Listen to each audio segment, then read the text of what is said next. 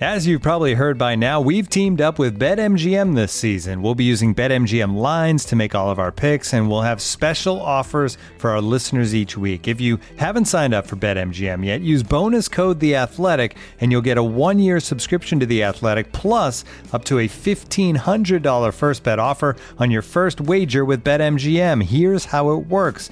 Download the BetMGM app and sign up using bonus code The Athletic. Make your first deposit of at least $10. Place your first bet on any game and claim your voucher for a 1-year subscription to The Athletic.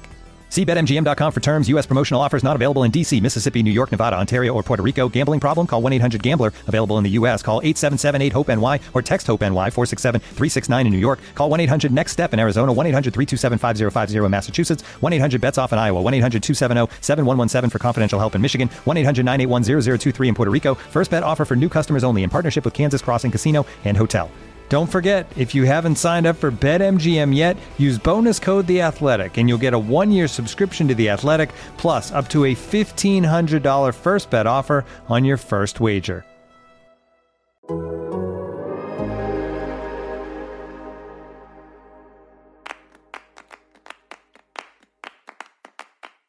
The Seattle Sounders can become the first MLS team to win the CONCACAF Champions League, and the final hurdle to do so starts tonight.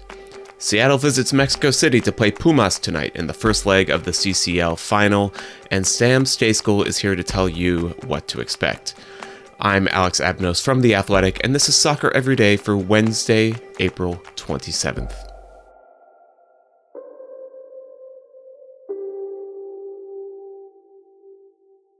First, as usual, a quick TV guide for today. All times are Eastern.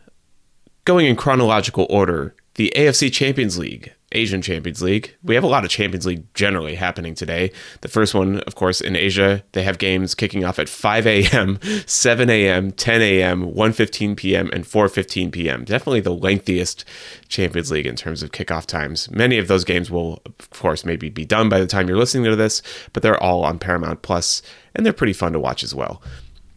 Of course, in the European UEFA Champions League, we have the other semifinal after that wild, awesome, amazing Man City-Real Madrid semifinal yesterday at 3 p.m. Liverpool hosting Villarreal. That is on Big CBS, Paramount Plus, and TUDN if you prefer to watch in Spanish.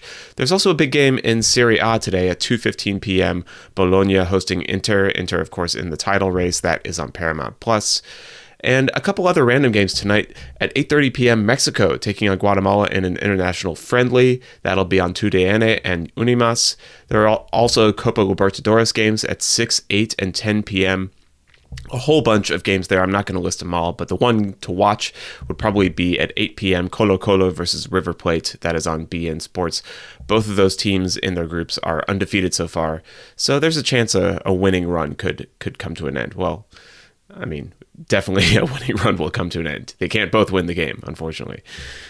Then, last but of course not least, in the CONCACAF Champions League, Pumas hosting Seattle Sounders on Fox Sports 1 and TUDN. That game kicks off at 10:30 p.m. Eastern Time, and I talked about it with Sam Stejskal, so let's send it over to my conversation with Sam.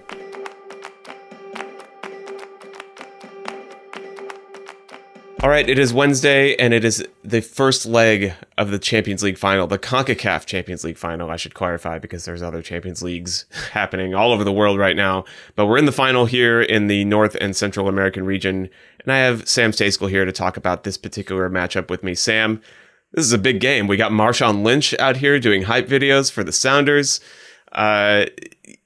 Are you excited? Are you as excited as Marshawn Lynch is for this particular matchup between the Sounders and Pumas? Oh, man. I'm pretty excited. I don't know if I'm as excited as Marshawn Lynch, but he looks pretty pumped, to be fair. It would be hard. That video was great.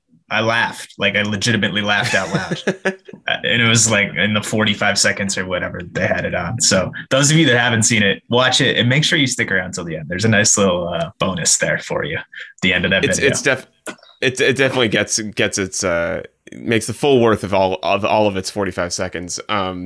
So the Sounders can, of course, become the first MLS team to win the CONCACAF Champions League in its current format, assuming that they win this home and home contest against Pumas. They are traveling to Mexico tonight to play them, and then they'll host the second leg next week at Lumen Field in Seattle.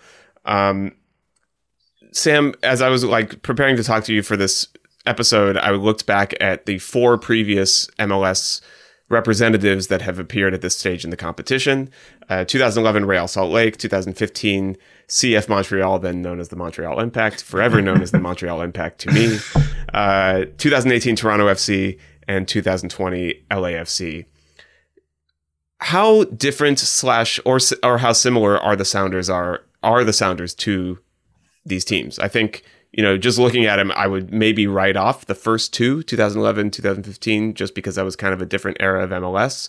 But I'm curious what sort of your feeling is on this. Yeah, I would certainly not compare them to the Montreal team in 2015. That was one of the most random runs that I can remember, certainly from an MLS team in this tournament. Yeah, super entertaining. Don't get me wrong. So yeah, we can throw them out. The 2020 LAFC team, I mean, that was such a weird. Everything about that was so weird. It was a weird. LAFC had already been eliminated from the MLS playoffs. COVID pushed this tournament to December. It was all the games were in Orlando. It was all single elimination. And it was a single leg final. And Carlos Vela kind of went crazy for a few games and carried LAFC to the final where they almost won. I don't see a ton of similarities between that LAFC team and the Seattle team. They play significantly differently. LAFC traditionally a lot younger than the Sounders, who really lean on experience. And in those ways, I think, there are some similarities to that Toronto squad that probably should have won in 2018 against a Chivas team that was not very good at the time, coached by Matias Almeida. If I'm remembering correctly, I think he was still there. I think that was prior to the San Jose move. Anyway, but definitely some similarities there. That team was led by Javinko, of course, Michael Bradley, Josie Altidore, tons of veterans. We're coming off that amazing 2017 season in which they won 3 different trophies, including MLS Cup against Seattle in Toronto in 2017. Right. So experienced group, top of the top in MLS, and a group that we thought had the maturity and the poise to win that big trophy. They didn't quite get there, but they had a much tougher road to the final than the Sounders team has.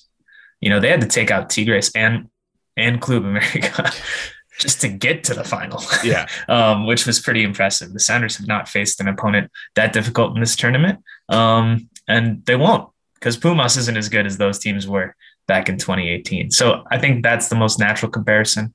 2011 RSL, Garth Lagerwey is the GM. He's the GM of the Sounders now. Second bite at the apple for him. This episode is brought to you by Michelob Ultra, the official beer sponsor of the NBA. Want to get closer to the game than ever before?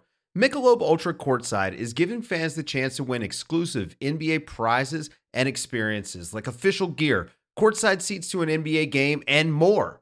Head over to MichelobUltra.com/courtside to learn more.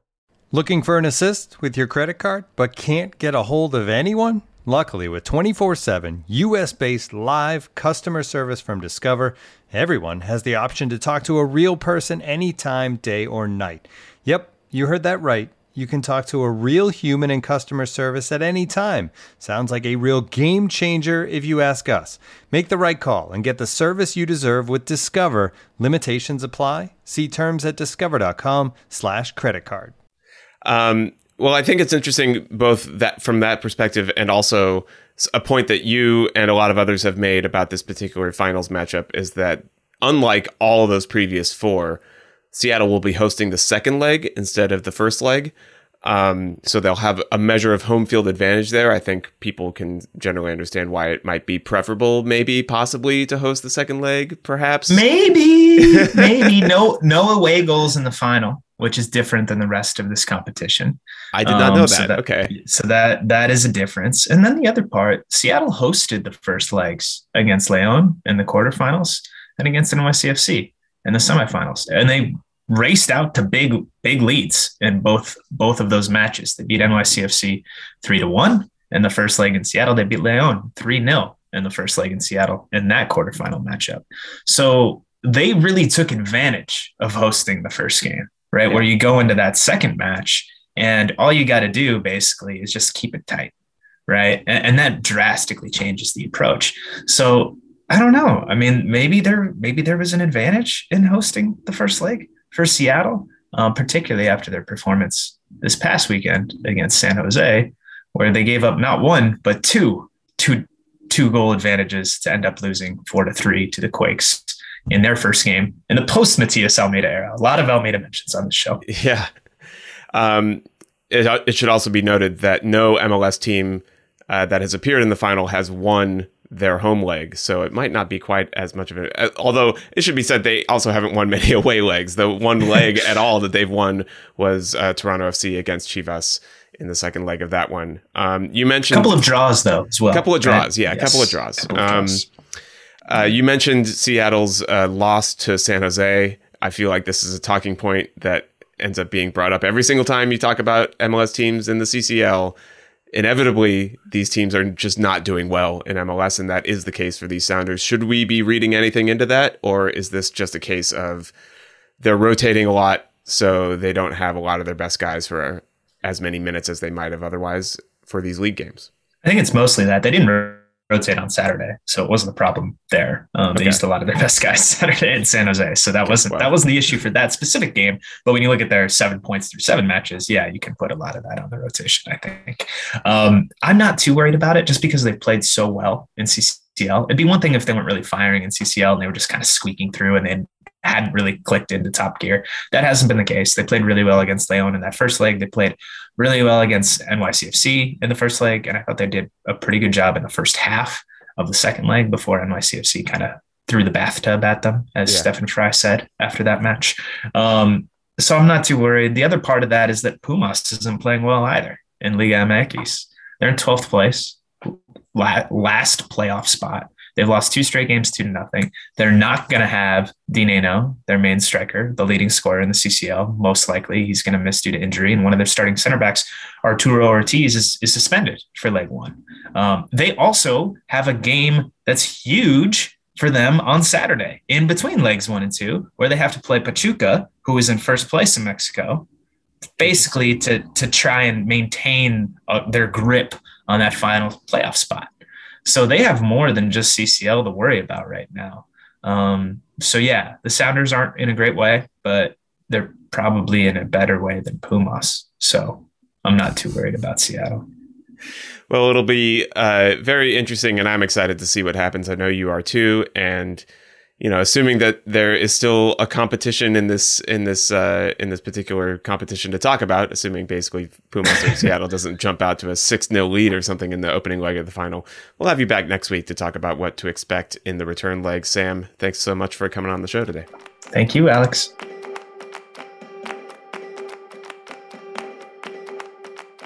Real quick note before we go today, congratulations are in order to Meg Linehan, Katie Strang, Steph Young, and Pablo Maurer. Those 4 collectively won the Associated Press Sports Editors Award for Investigative Journalism yesterday. This is for their collected work on misconduct among coaches and administrators in the NWSL. This includes stories about Paul Riley and the Portland Thorns, along with further investigations into Richie Burke's time with the Washington Spirit. This is a very, very well-deserved award for all of them, among really just an amazing standout group of candidates that were also up for this award. And I don't know, I just want to say, as a little peek behind the scenes here, those 4 really are the best at what they do. I've kind of been following along and editing and being along for the ride for a lot of the work they did on that story. And I can say that they worked their ass off. All of them worked their asses off for every single one of the stories that we submitted for that. It's always really energizing and inspiring to see how much they care about soccer coverage here in the United States, and I'm looking forward to more. This show is produced by Mike Zimmerman with help from John Hayes. You can get ad-free versions of the show by subscribing to The Athletic, and you can subscribe for $1 a month for 6 months by going to theathletic.com/soccer every day. Thank you so much for listening, and happy soccer to you all.